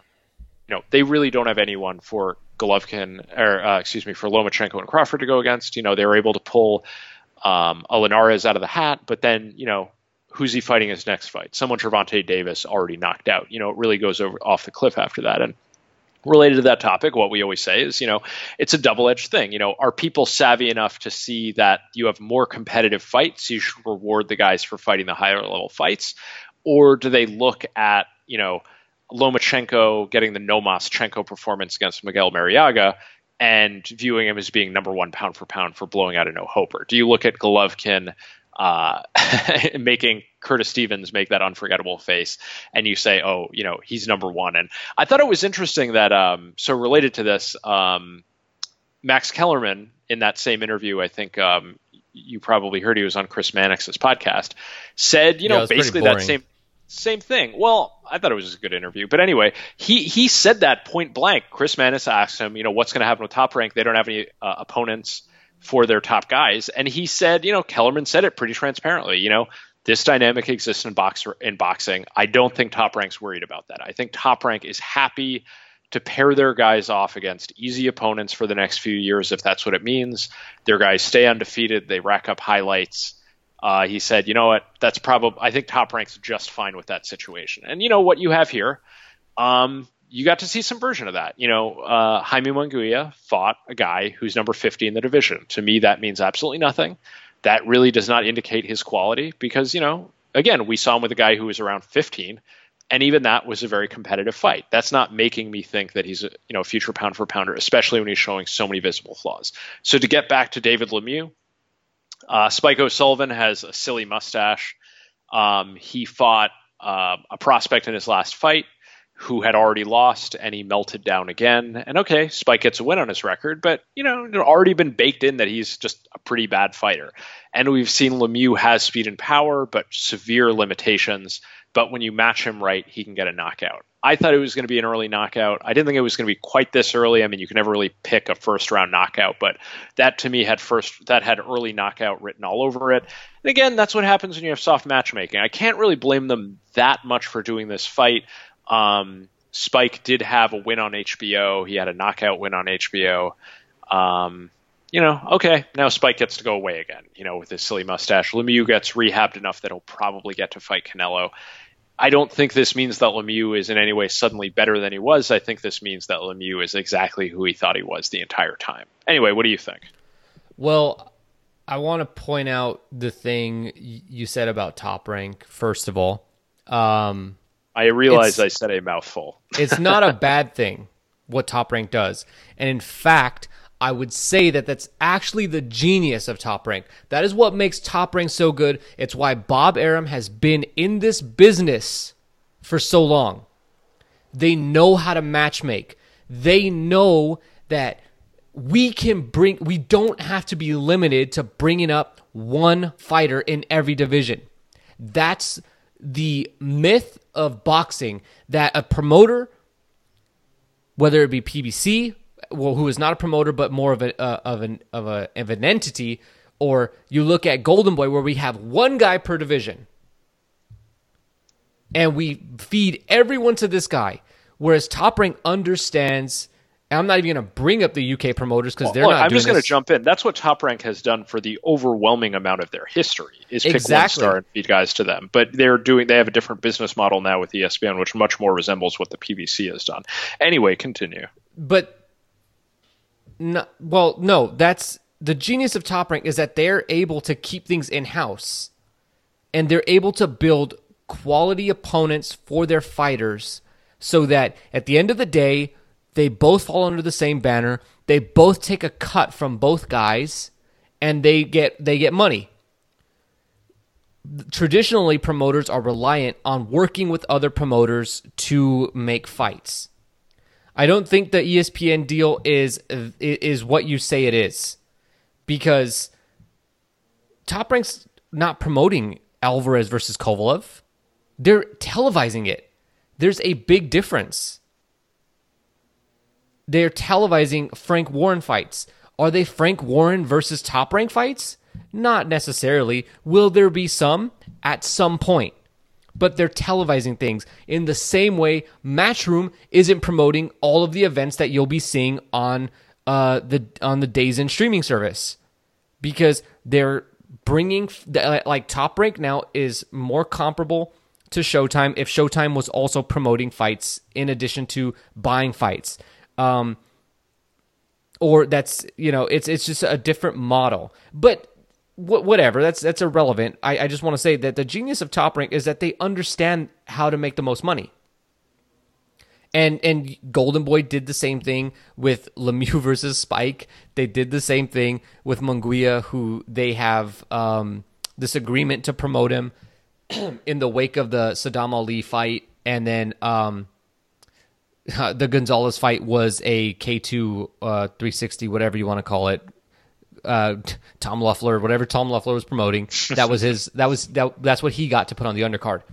About the Lemieux fight, the only thing that I took away from that fight, because I didn't think Spike had a chance, the only thing I took away from that fight was we hear this a lot in boxing about weight bullies, people who rehydrate a ton, and there's this myth that Errol Spence does that or Jarrett Hurd does that. You can probably come up with whoever you want, and I'll agree with you. I don't think, I cannot, in my mind, think of a weight bully right now across any promoter that's Top Rank, Golden Boy, that's over on main events, that's over with Frank Warren, that's over with Eddie Hearn. Nobody pops out to me as being a legitimate weight bully. And I haven't not seen a really good weight bully. Like somebody that doesn't just rehydrate a ton because they lost weight the wrong way. Brandon Rios. I'm talking about someone like the plan was we are going to be huge on fight night. You know who's a legitimate weight bully? David Lemieux. Rehydrated 19 pounds. I have not seen somebody rehydrate that much in a fight, taking Brandon Rios out of the equation, since Julio Cesar Chavez Jr. Spike O'Sullivan rehydrated a measly 4.5 pounds. You had a guy 179 pounds on the morning of or the day of the fight, fighting a guy that was 164.5. Like, that's a couple of that's 2 weight classes apart. It's a little ridiculous. So naturally, I mean, I could see it on Spike's face. The first time he got hit with like a jab, he even kind of it was almost like he was like, whoa, okay. And then he just got put down with a shot that he literally had no chance of getting up from. I mean, if he would have got up, he would have been instantly put away like night. So I don't know where to go with that. Lemieux's a weight bully. He beat O'Sullivan, and like you said, maybe he gets Canelo. I agree with that. Maybe he gets Canelo. Do I care? I mean, if he fights Canelo, sure, I care about that. But we know who he is. We know what Lemieux can do at middleweight. It's not much. You can beat the Curtis Stevens of the world. You can beat the Spike O'Sullivans. Good for you. But we saw, and let's be frank, okay? Not Frank Warren. But let's be frank. Nobody thought Billy Joe Saunders was amazing prior to fighting David Lemieux. And there certainly were some who thought that Lemieux had a chance in that fight. Not me. I knew that Lemieux had no chance. But there were some that thought, oh, Lemieux, he has a lot of power, Billy Joe, blah, blah, blah. Okay. We know now he had no chance against Billy Joe. And Billy Joe was a guy who most people thought, he's all right. He's all right. So where are we getting with this? I don't really care about what Lemieux's going to do next unless it's fight Canelo. Sure. Let me jump in a little bit here. So, I mean, regarding the weight bully topic, I used to wrestle in high school. I used to have to make weight. Making weight sucks. What was your finisher? Anyway, used to wrestle in high school. Making weight sucks. Generally speaking, I'm of the attitude that the notion of a weight bully is not really, if you can make the weight, you can make the weight, and that's what the weight classes are. I think at the same time that you can rationally look at a fight like this and say that had his weight advantage had a huge part to do with the outcome. It doesn't have to do with his technical boxing ability. A huge part of it has to do with his weight advantage. At the same time, I'd say also, I mean, reason he gets a big knockout is because he put a huge amount of weight behind his punches, much more so than normal boxers do. Most boxers punch in a way that leaves them more on balance from punch to punch. Lemieux throws his entire body into his punches. And the reason why I say both those things at the same time is they're both double-edged swords. Most fighters who dehydrate heavily end up having health problems or end up missing weight and having to leave their weight class.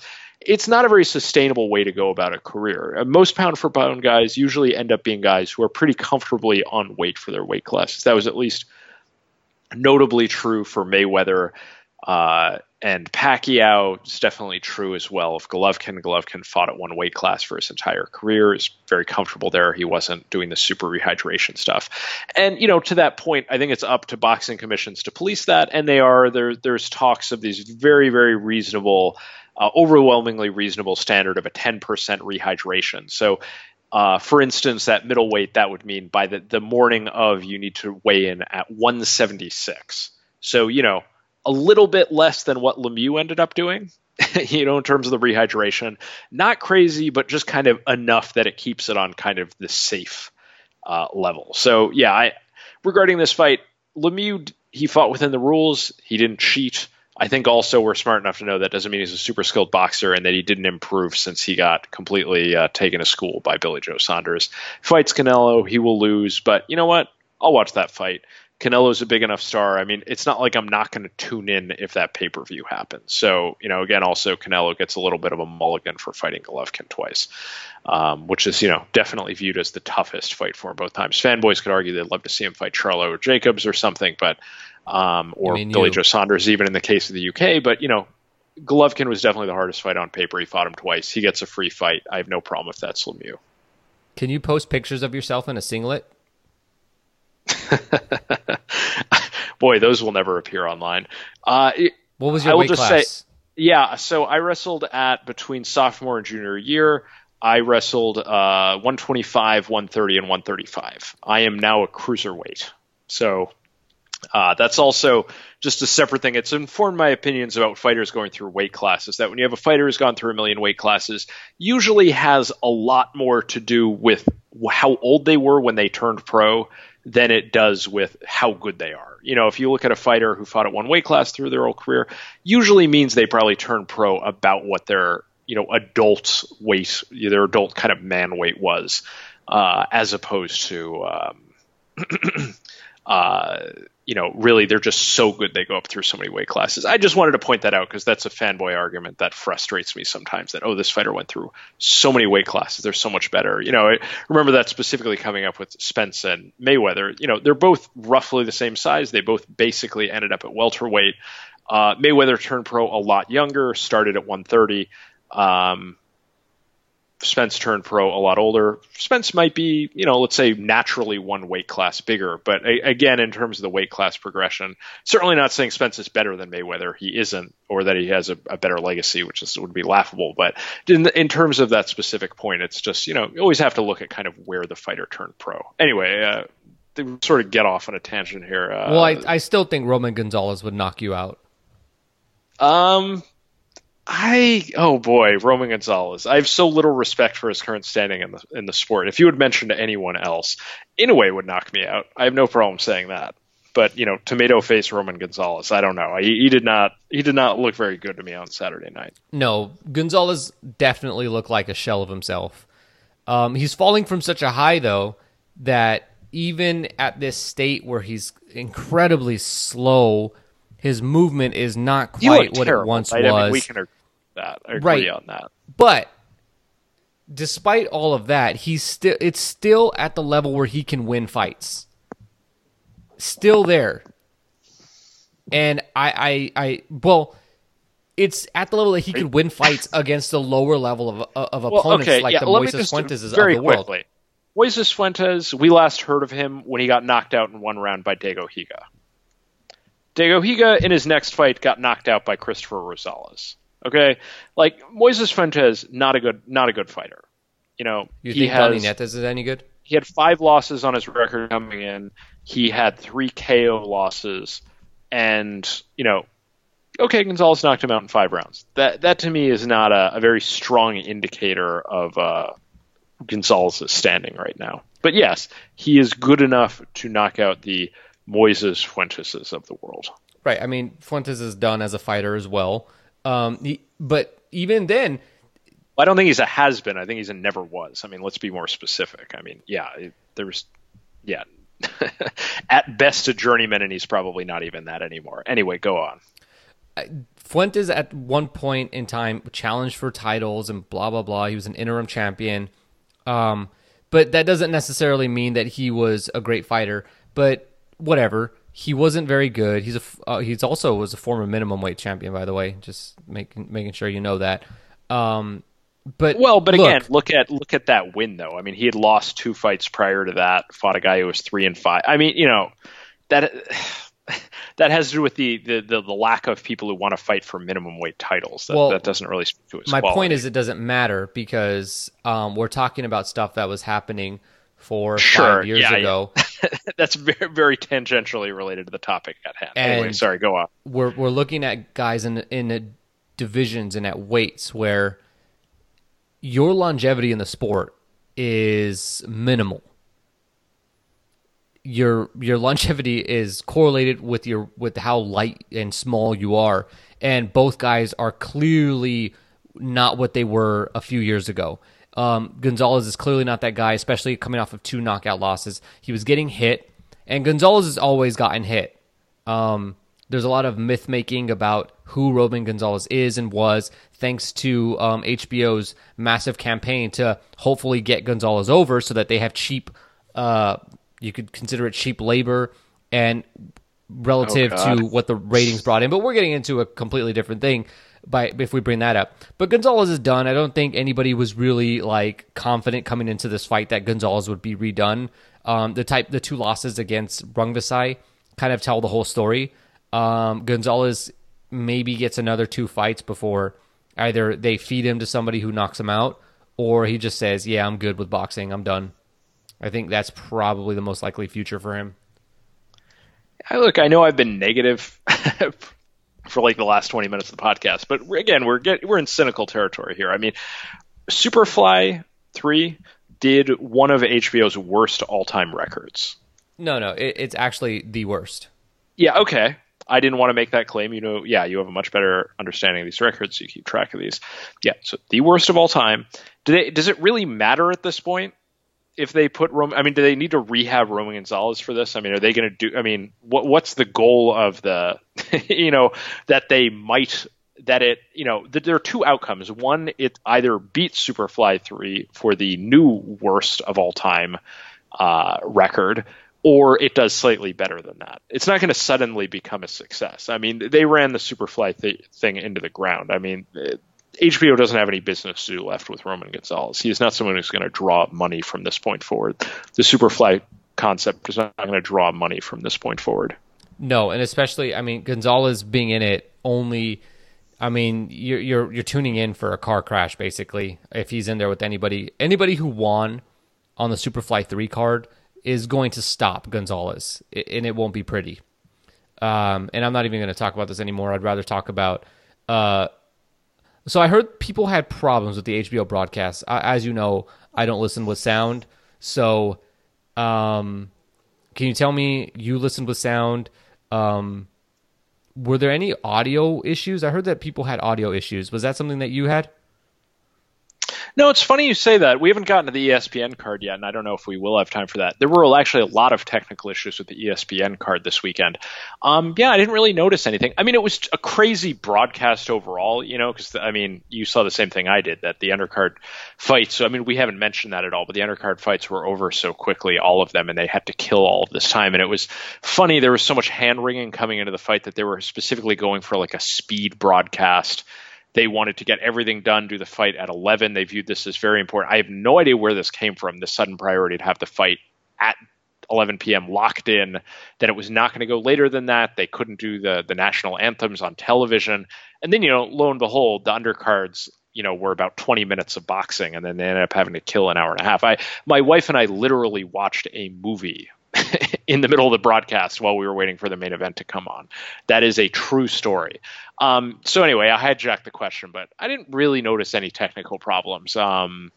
I definitely wouldn't be surprised if they're scaling back the quality of their production. I mean, the quality of the promotion going in definitely seemed like, I know you talked about that. We talked about that, and you talked about that on the Thursday, or the second pod last week.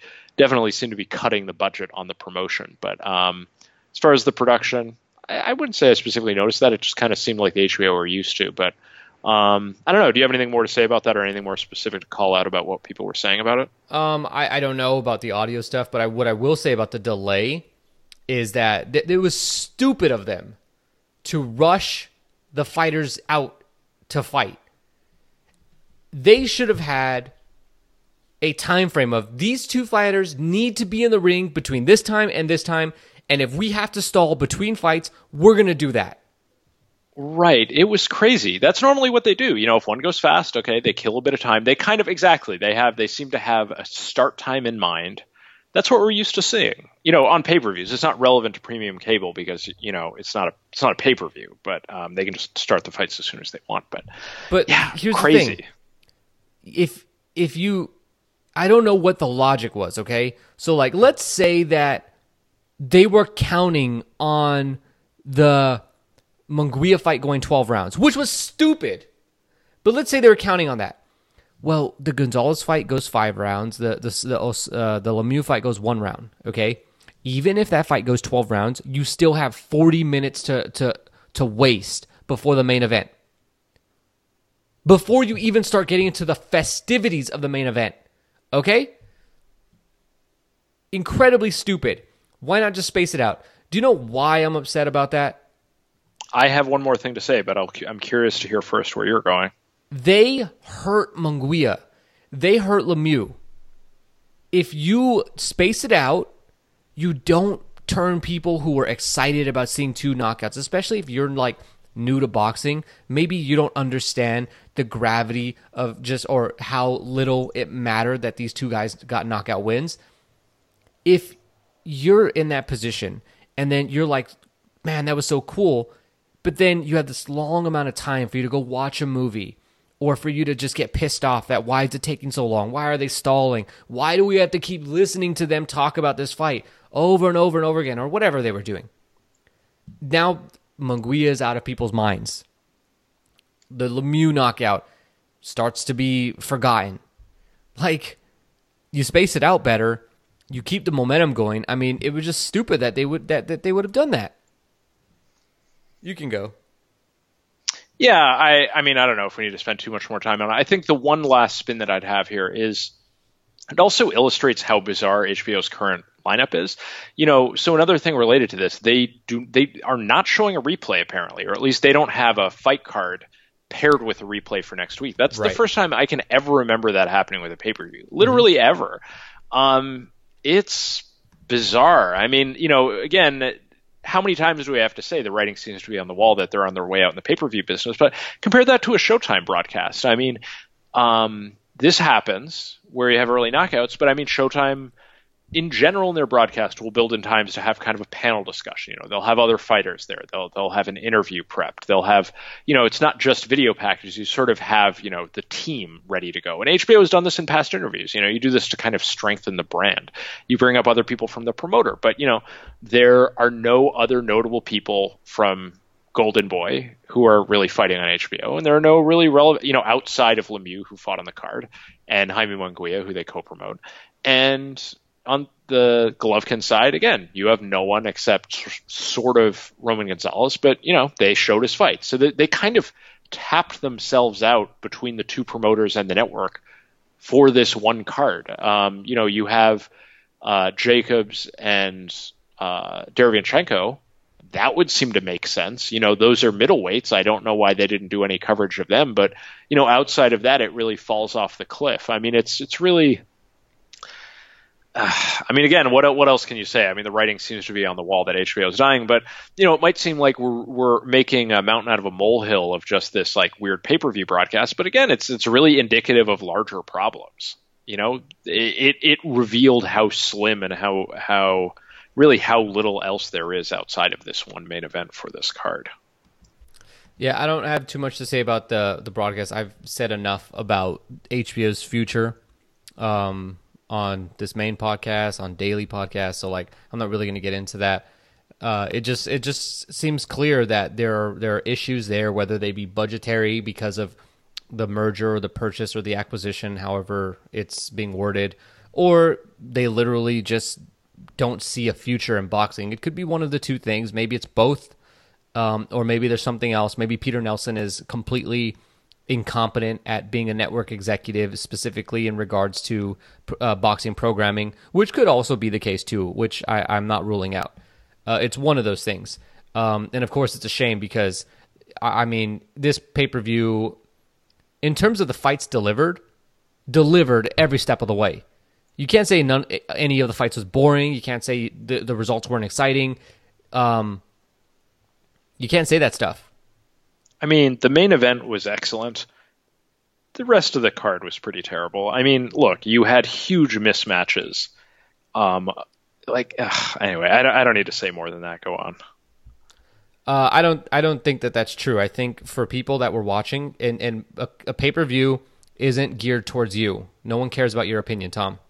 A pay-per-view is geared for casual fans, and casual fans want to see like the brutality, the sport that closely resembles what you see it in movies. If they cared about you, we would be seeing Jacobs versus Derevyanchenko would be on pay-per-view because you'd order that. So you got to keep the people who are there at the party who don't watch boxing entertained. And seeing Lemieux put O'Sullivan down, pretty cool. Seeing the Gonzalez knockout, that's pretty cool. I mean, people complained about the Mayweather McGregor undercard because it didn't deliver. It didn't have. I mean, the matchups should have yielded these types of results, and it didn't. You know, that's what happens in boxing. But you had the kind of undercard that was perfect to get people like primed and ready for the main event, and it delivered in that sense, but didn't deliver in the timing and of the actual production. But whatever, we could talk about the ESPN card. Jose Ramirez beats Antonio Orozco in the main event. I mean, for me, it's like Top Rank is the best at matchmaking. Like on paper, like this is one of those wins on paper that looks so much better than it actually is. You have Jose Ramirez fighting this undefeated fighter from the Golden Boy stable, Antonio Orozco. He's been around for a while. You've probably recognized his name. You probably don't know why you recognize his name or where you recognize him from, but you do recognize him. And he's undefeated. And he comes in to fight Jose Ramirez. So on paper, heading into it, you're thinking, oh, this is going to be a good fight. But, I give it to Ramirez, but it'll be tough, blah, blah, blah. Ramirez ends up winning 119-107, drops him twice, almost stopped him once. You see them actually next to each other, and you see the difference, and like, okay, Ramirez looks like a weight class bigger than him. And Ramirez was just far more relentless than Orozco. Orozco just didn't have the speed. He just didn't have like that top-level skill to compete with Ramirez, and that's not even saying that Ramirez is like super good. I know you're not very high on him. I'm not super high on him, but he's clearly better than Orozco. And most importantly, it was a good fight. A lot of action. There was a lot of violence in that fight. They both ate big shots from each other, but Ramirez was just a little better. What'd you see in that fight? I thought it was a very fun fight. I think it gets to something we've talked about a lot of, what are these kind of boxing middle class fights? This to me was good. I mean, I don't watch every ESPN card, usually not the Golden Boy ones, but I mean, this one definitely was good. I enjoyed the main event. I think, I definitely have said many, many times, I view Jose Ramirez as being really a level below at 140. There are lots of reasons he didn't enter the World Boxing Super Series, but I would not have tabbed him to do too well if he had entered it. But, he's good enough. I mean, he's a title holder. Not every title holder is a pound for pound entrant. Thought it was good entertainment. I mean, someone was going to beat, Antonio Orozco, as you said, he was kind of used to be considered a prospect. He still was undefeated, but was viewed as having kind of plateaued. went the distance with Martin Honorio in his last fight. If you're going the distance with Martin Honorio, probably means you're not a prospect anymore. He's 30 years old, so he's going to get cashed in at some point. And I thought this was a good way, good fight to go out. I mean, on paper, I think for his career, it wasn't like he was just being fed to the dogs. Like, he definitely, if he was going to beat anyone, if he was going to win a title, Jose Ramirez was the guy he was going to win it against. And Jose Ramirez showed that, again, I'm not super high on him, but he's way better than Antonio Orozco. I thought it was good action. And it'll be interesting to see what kind of comes out of this. That's, with this debate about the boxing middle class, I think Jose Ramirez is a guy who fits squarely in that, in terms of a guy who, again, probably not destined for the pound for pound list. I don't think that I'm going out on a limb by saying that, but he delivers some good TV fights. I think he's a good ticket seller. They always talk about. These are not, probably not huge gates, but he sells a large volume of tickets. I believe, though, his last fight on ESPN might have been ESPN's lowest card to date with Top Rank. Is that true? I believe it is the lowest. Yeah. Yeah, the single lowest. So, you're talking about, as much as I said, like Jose Ramirez in terms of his popularity, he's the Superfly 3 of the Top Rank stable, at least based on that one date. I don't know what the other competition was that night. It will be interesting to see. This was, again, as far as the ESPN Top Rank cards go, this was good on paper. This would have been perfectly fine as like a Boxing After Dark card. It was, very solid fight, very entertaining. I think, again, I think we saw Jose Ramirez's skill ceiling. He got tagged a huge amount in this fight, but it was good. Do you want to talk about the rest of the card? No. I want to say that Jose Ramirez is in a good spot right now. They made the right choice by not putting him in the World Boxing Super Series, because those are you can't control his destiny if you do that. And we talked about earlier that Top Rank's plan is they want to try to keep things in house. Now they'll go out if they have to, but why do that if you're not, like, if the profits from going and bringing in someone else from another promoter is not going to be substantially more than if he fights someone in-house.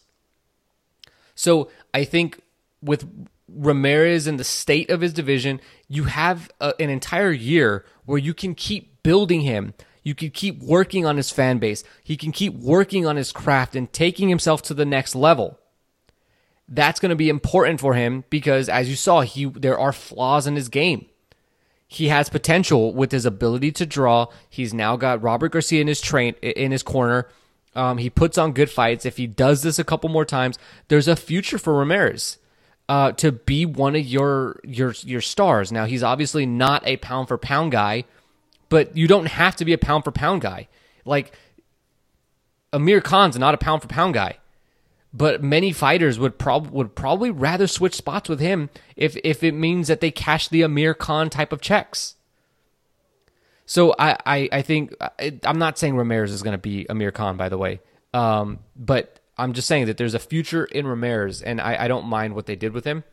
And so I will finish this podcast. The last thing is, like, where do you think HBO is going from here? And don't just say, well, nowhere. They're not airing boxing anymore, because they have some stuff left on the schedule.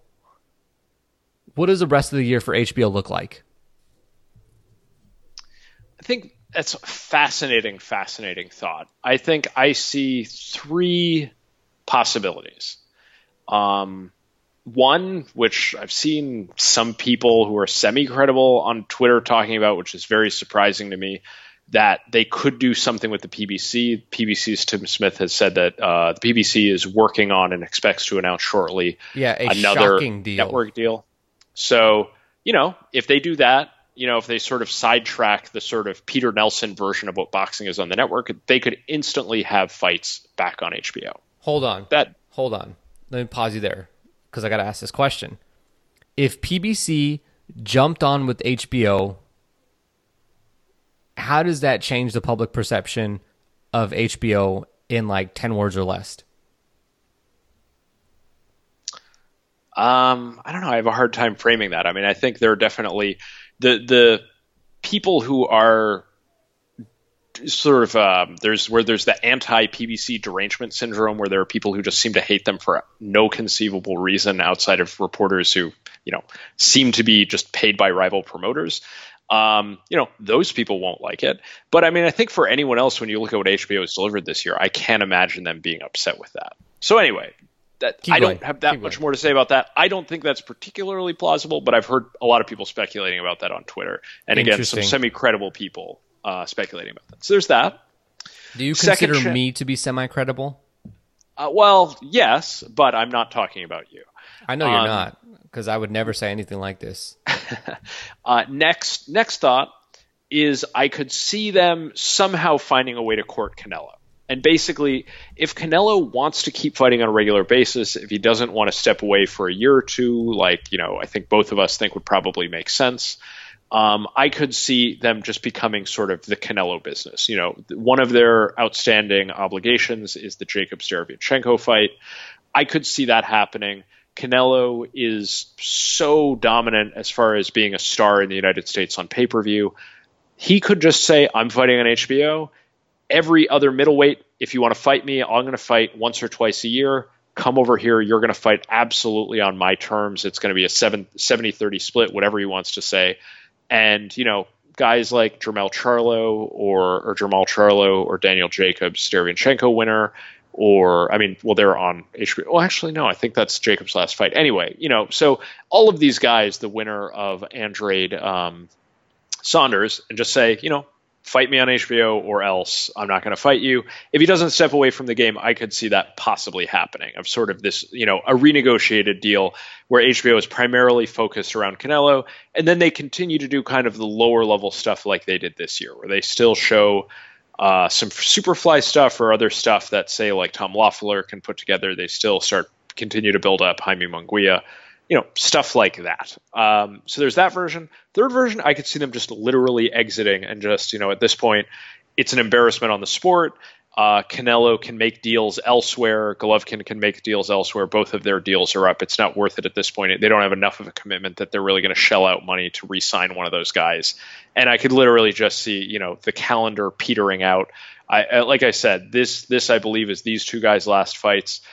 Jacobs was under contract for one more fight, so they were still obligated to do that. That to me is not indicative of future plans necessarily. That was just, a remaining obligation. You could literally just see their obligations with promoters wind down to the end of the year, and that's it. They move on.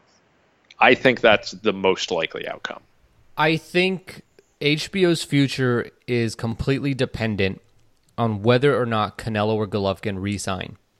Specifically, and more so Canelo, because this is the guy with all the leverage in the sport.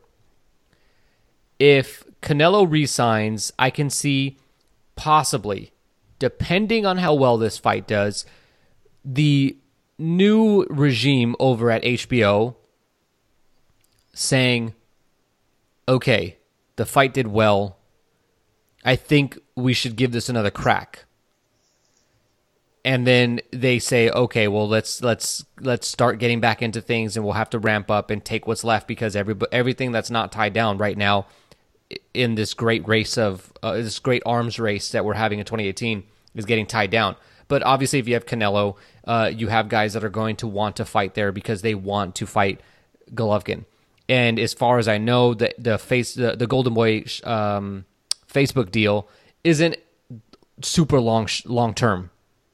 So you could see the return of all the Golden Boy cards and people over on HBO. You have K2. And basically, it builds from where we were early this year, where it seemed like it was just main events, I keep saying Facebook, Golden Boy and K2, and then we build up from there. I can see that timeline. The reality, though, is that HBO might be too late. Without Canelo and Golovkin, I think they might be too late, because Showtime, Fox, DAZN, ESPN have gobbled everything up. And while they may intend to stay in boxing, there's just not enough outside of the top two. And if they want to become that premium outlet, fine. I just am concerned about the production costs and whether they'd be willing to pay unless they're working on independent contractors. But then again, you have train wreck broadcasts because people aren't like doing this a lot. Then you have a bad product, and then you have to ask, is HBO willing to have one of their prestige and legacy programs basically be terrible, like Bill Simmons' show? I don't think they would want to go that route. So it's basically like if they can't see a future by getting more guys into their stable or into the stable of people who fight on HBO, then I think HBO has enough class to say we shouldn't do this. If we can't do it our way, if we can't be consistent with HBO and who HBO has been in the past, we're not going to do it. I see that. I mean, I've said this for a long time. I've always felt that if HBO, it became clear that they couldn't be the number one entity in boxing, they would exit boxing. And for the last few years, they've sort of tried to bluff. They had Canelo fighting so they could claim the number one draw. They had Joshua fighting on the tape delay broadcast last year as well. They made a lot of that. By 2018, though, 2016 was a decline, 2017 was a decline. By the time 2018 came, it became clear that the Emperor had no clothes. They were sort of able to keep the bluff going. At this point, I think it's enough of an embarrassment again. If they don't, because that's another thing, talking about, if Canelo decides to re-sign with them. It's a mutual thing. You would have to have someone at HBO who believes in boxing enough to shell out an amount of money in order to get him there. If you talk about like Floyd Mayweather's deal with Showtime, they guaranteed huge amounts of money when he did that Showtime deal where they where he would fight 2 times a year for the 3 years, culminated in Mayweather Pacquiao, and then, had the farewell fight against Berto. And, took major commitment within the network to do that. You had to secure a lot of money. And I just don't see it. Like I said, it's possible. That's a possibility, but I think it's extremely likely they're going to exit by the end of the year. I just think the writing's on the wall. Well, that'll be Peter Nelson's legacy, the fall of HBO. And with that, thanks for listening. We're gonna wrap it up here and say if you don't subscribe over on Patreon.com, you should do that and get access to more content, cooler podcasts. Well, I don't know if it's cooler podcasts, but you get more podcasts.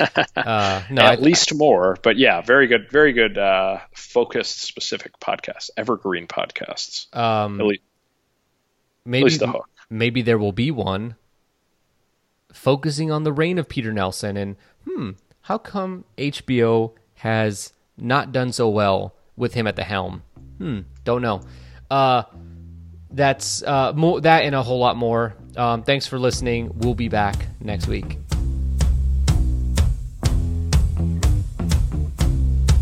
I'm gonna fight 'em all.